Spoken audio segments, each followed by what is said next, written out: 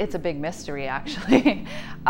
We don't know how this has happened, because you would expect that there would be gene flow between these populations, but clearly there's not, coming from Vancouver Island all the way to the island of Chiloé. The answer is we don't know. Hello, my name is Katy Hind, and I am a phycologist who studies coralline algae on the Pacific Northwest. Welcome back to episode 3 of Below the Tide. My name is Liz and I am your host. Today I am sitting down with Dr. Katy Hind again, and we are talking about all of her travel that she's done to collect coralline algae. As with all of my episodes, I recommend you follow my Instagram page at Below the Tide Podcast. On there you'll find some resources for this episode, as well as it'll help you keep up to date with the upcoming episodes. So grab a coffee and enjoy.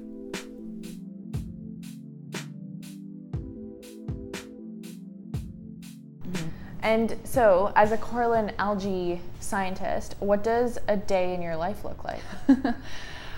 Well, right now I'm actually an instructor at the University of Victoria. So I teach mostly right now. I still do my research, but a lot of it happens on the weekends and evenings, unfortunately. I can tell you a day in the life of what it was like when I was doing my postdoc. Yeah. So before I became an instructor, I do a lot of work with museum curation, because a lot of what we are doing is collecting kind of data about the diversity of species that exist. And so we house a lot of the specimens that we collect in special museums that are called herbaria. And these are like libraries of plants. And the Beatty Biodiversity Museum at UBC has one of the largest collections of coralline algae in the whole world. And so I work closely with the museum collections manager, and we process all of the collections. I usually have a team of students that would help. So some students would be extracting DNA from the specimens. Some students would be pressing the specimens, drying them, mounting them, and putting them, accessioning them into the museum and databasing them. And some students would be taking photographs, and some students would be on the microscope looking at their anatomy, so measuring cell sizes and all sorts of different things. So it really is a whole team of people that all work together. And I mean, as a PhD student, I did that all by myself. But as a researcher, you kind of have a whole team of people that help you with all these different aspects. And so I still have a lot of that happening. Oh, and then of course there's people writing as well. So that's how we communicate what we find, is by writing it down and creating scientific publications. So the writing part of it is often what the lead researcher is working on, is kind of analyzing all the data. So we have students and volunteers and work study students and directed study students that are gathering all the data, and then the lead scientist is really writing up all the results and communicating it. So it was a wonderful experience, and I'm still doing that. I'm still writing papers on coralline algae. I'm still sorting algae. We are working on, so I teach out at the Banfield Marine Sciences Center, and the students that collect algae there, we're depositing it in the UVic herbarium. And so it's great because the students gather the data, we get to still extract DNA and do all those things, and then also get to deposit them in the herbarium here. Mm-hmm. And I haven't really talked about DNA too much. I was going to ask, so what do you do with the DNA that you're extracting from algae? Right, so the thing about algae is that, and seaweeds, is that they're really hard to tell apart. So especially coralline crusts, so the ones that are on the bottom of the ocean and all over the rocks, they kind of just look like one big mass of pink crust. But what we found is that there's actually many different species there. They're just really hard to tell apart. And so that's called a cryptic species. And so if we extract the DNA, then we can have what we call a DNA barcode, which is a little piece of DNA that's like a species identifier, a little code that goes along with that species. And so then we can differentiate species using their DNA rather than looking at their morphology or anatomy, which is their kind of their external appearance, because they look so similar. And sometimes, if they're not reproductive or if they don't have the character that you need to differentiate them, then you won't be able to tell them apart at all. And so having DNA is a little bit more objective, actually, because it's always going to be the same for the same species, has the same DNA barcode or the same code. So that is very, very helpful. The other thing we do with DNA is we can actually extract DNA from historical specimens and apply those species names to contemporary samples. So say Darwin went out and collected, and I actually just published a paper where Darwin was the collector of the seaweed. Darwin went out and said, I'm going to name this species Corallina, or Linnaeus names the species Corallina officinalis. So I want to know if what I have today is the same thing that Linnaeus was seeing 100 years ago. And so I can extract the DNA from that exact specimen from the 1800s and match it to the things that I have today. And so that is really powerful to be able to go back into these historical collections and be able to say what Darwin or Linnaeus saw 100 years ago is the same thing that we have here on Vancouver Island. And so you can really bring in biogeography, and that's what this most recent paper that I'm publishing is looking at species of corallines that are in South America, in Chile, which is a temperate latitude very similar to Vancouver Island, and we even have some species that are the same between Vancouver Island and the island of Chiloé in Chile at the same latitude. And so we're able to make those connections that we might not be able to make just by looking at the morphology, but with the DNA we see, oh wow, these have the exact same DNA code, and this DNA code is exactly the same as what they saw 100 years ago from their trip from Darwin's trip on the Beagle. Right. Which is pretty amazing. Whoa. So in my mind, I would think that the water in Chile is warmer than here. At least I would hope so. Is it? Or no, how do you have these species kind of so similar, or the same species living so far from each other? The neat thing is, well, it's a big mystery actually. We don't know how this has happened, because you would expect that there would be gene flow between these populations, but clearly there's not, coming from Vancouver Island all the way to the island of Chiloé. The answer is we don't know. Some people have discovered like underwater, deep water currents that do run along the whole of the Pacific coast. That's a potential hypothesis. There's also the hypothesis that the world wasn't always, the continents weren't laid out the exact same way they are now. So Pangea, they might have been closer together at one point in evolutionary time, and now they've been separated.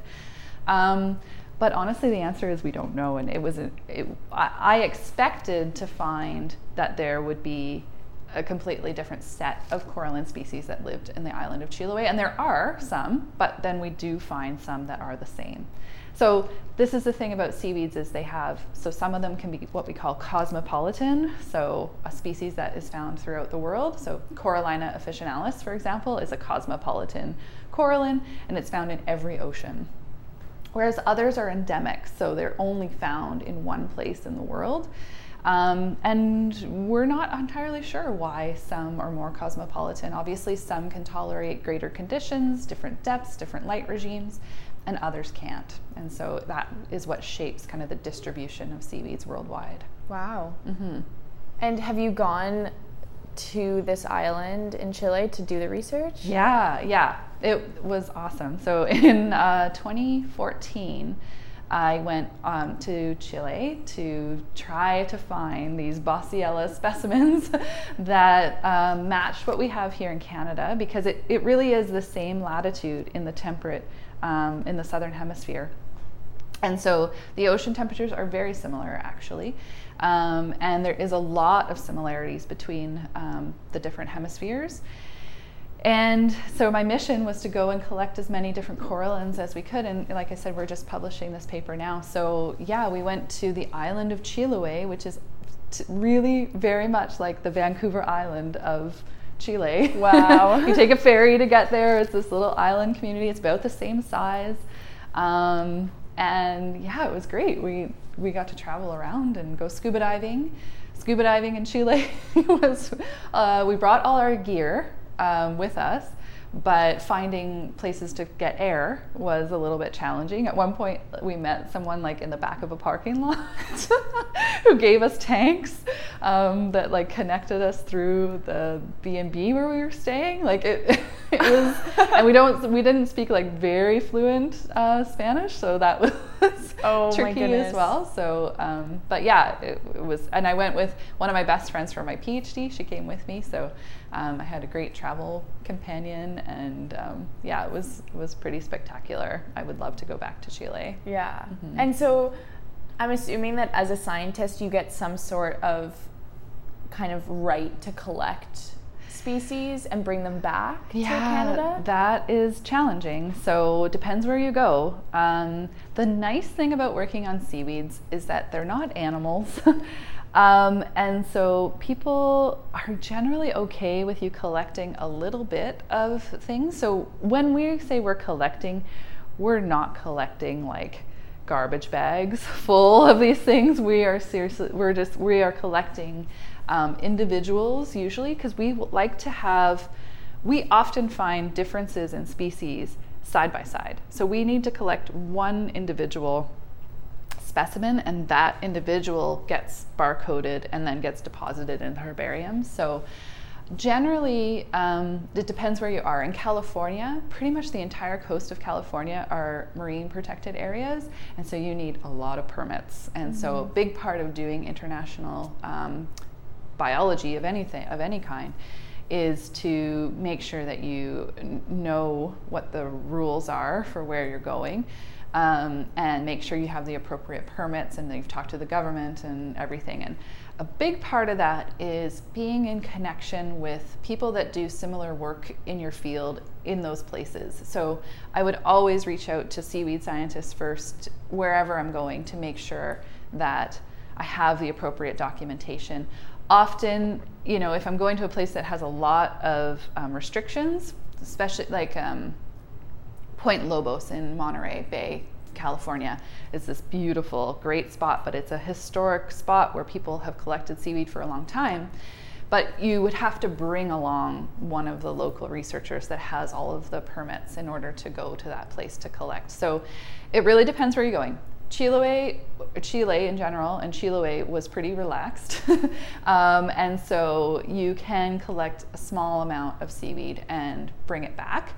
We always put on the packages of specimens like for education, not for consumption or sale, or because you do definitely get lots of strange looks in the airports when you're like bringing all these specimens back. But also the DNA gets stored, the sample that we collect for DNA gets stored in a white powder called silica that takes the water out of the specimen. And I'm assuming border control isn't a huge fan of white powder. So I have all of these vials of white powder that you're trying to bring across the border. And so often we'll just send things in the mail. Okay. Wherever we are, we'll just like send them in the mail. That way we don't have to deal with airport issues. And we try to put all of the like information, like we're at this university and this is what the white powder is, and you can open it and sample it, and you know, so we do all of that. And it usually goes a little bit smoother going through the post than trying to bring samples on the airplane. Yeah. Have you ever had anything confiscated from you at the airport? Well, so I told you about my friend that I went to Chile with. She is also a rock hound. And so she had all these rocks in her pockets. And they took her rocks. They wouldn't let her take her rocks back to Canada. Oh my goodness. But they let us take the seaweeds with us. We often, again, if we are taking them on the airplane, we'll put them in our luggage. And often if it's like behind the scenes, like the people that will inspect your luggage, they'll let it go through as long as it has all the documentation with it. But my friend was literally had her pockets full of rocks, and she couldn't take the rocks. Yeah, back. They were like, you gotta leave these here. So you can take our seaweed. It's not even a live specimen. Yeah, but they still didn't want her to take the rocks. Oh my goodness! Wow. Yeah, but no, I haven't had too many problems. Like, we're pretty diligent with how we package everything, and but it does look pretty sketchy when we do. But it does cost a lot to mail everything from around the world. Oh yeah, I can imagine. Yeah. Where's like the furthest that you've gone to collect seaweed? Well, so I was lucky enough to go to Chile. I've been to Japan. Japan is another part of the Pacific Rim, right? So if you think about our seaweeds and our marine diversity that we have here, it extends up into Alaska and then goes across the Aleutian Islands at the top and then into Kamchatka and down into Russia and then all the way down into Asia and into Japan. And so I went to the same like latitude in Japan has an incredible diversity of seaweeds as well. They have beautiful kelps and corallines, and so yeah, going to Japan was really amazing. And I went snorkeling there. The cool thing was I was a little bit further south than like our similar latitude. And the neat thing there was that when you dive in the water, it's like you're swimming in a kelp forest like here, but there's also these like tropical fish. So there would be like neon blue fish swimming by and like all these different colors that you wouldn't see in a kelp forest here. So it was kind of interesting to see that difference. Yeah, and again, we want to see like what the distribution is of these corallines or any seaweeds, how far they go around the Pacific Rim, and if they're the same or different. And again, we have some that are the same and some that are different, and it depends on if they're endemics or if they can move, if they have gene flow between the populations. So, right. Yeah, so going to Japan was amazing. I went camping there because camping is free in Japan. And so as a grad student, you don't have a lot of funds to like stay in fancy hotels or anything. So I just brought my tent, and it was hot. It was August. It was so hot, which was actually kind of nice for snorkeling and stuff because I didn't need a lot of gear. But I went to the Izu Shoto Islands. They're off of Tokyo. So it's like a 3-hour ferry ride out to this little archipelago of islands.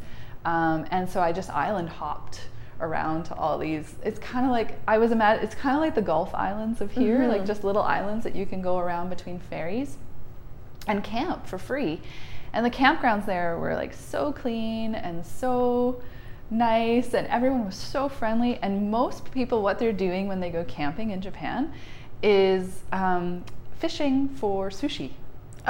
So people will bring spears and harpoon and they'll spear fish, and then they'll just bring them up and eat them raw. And they're like, it's the best because it's the most fresh sashimi that they could ever find, right? Because they're literally just like fishing it and bringing it up and eating it, right? And using their knife skills. And so it was really eye-opening as a Canadian to go to Japan and see what people do camping in Japan. And the big thing is eating. They're like harvesting black turban snails and eating them off the rocks raw. And they were harvesting fish, like I said, like spear fishing.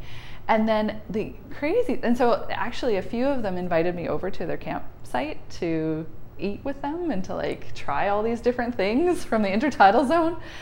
And then the thing that surprised me is in the middle of the night, I saw all these lights. It was like midnight, and there were all these lights and people were moving around. I didn't really know what was happening.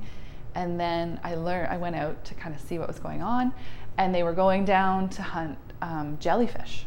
So they would bring their lights down at night and harvest jellyfish and then eat jellyfish. Like a midnight snack. And squid. They were doing jellyfish and squid. And so the squid would come up to the light, and then they would spear them, and then they would eat squid. So it was like literally like an all-day buffet. They were just eating sushi the whole day. Wow. And you're just there to kind of find some algae. Yeah, I was really surprised, and you just don't see people doing that here. That's right. Just, if someone grabbed a snail off the rock and ate it in Tofino, I think people would be like, what are you doing? But there it just kind of seemed like what you do. And they even had like whole kitchens set up, like really nice facilities for cooking and everything. It was really amazing. I highly recommend camping in Japan. Wow, I'll add that to my bucket list. Yeah, that was really phenomenal. Whoa. Yeah. Wow. Okay, so Japan. So Chile, Japan, Hawaii. Was fun. Really nice. Again, the diving there is spectacular. Total different flora than we have here. But often I'll try to partner a collection trip if there's like a conference or something. So there was a Phycological Society of America conference in Hawaii, and then we also did a collecting trip too. California, so I've done a lot in California because a lot of the original collections of corallines were made in California, and so we want to check that what they were calling Basiella frondifera in 1950 is the same as what we're calling Basiella frondifera here in Alaska, for example. So, right. So a lot in California. And then I also go, and this isn't international, but like I was saying during my postdoc, I was what's called a Hakai Scholar, and I worked with the Hakai Institute, which is on the central coast of British Columbia near Bella Bella. Mm-hmm. And so I got to spend lots of time up there scuba diving, and they do have an air compressor there, so you can go on many day dives, which is awesome. And it's a not-for-profit private science foundation that operates up there in all sorts of different aspects of science. Oh, cool. Thanks for stopping by and listening to episode 3 of Below the Tide. My name is Liz, and I'm really happy that you joined me today. Today was the last segment of my interview with Dr. Katy Hind. So next week we'll be featuring a new marine scientist. So you can follow my Instagram page at Below the Tide Podcast to see the updates for that episode and to see when it gets uploaded. I really hope you enjoyed and have a great rest of your day.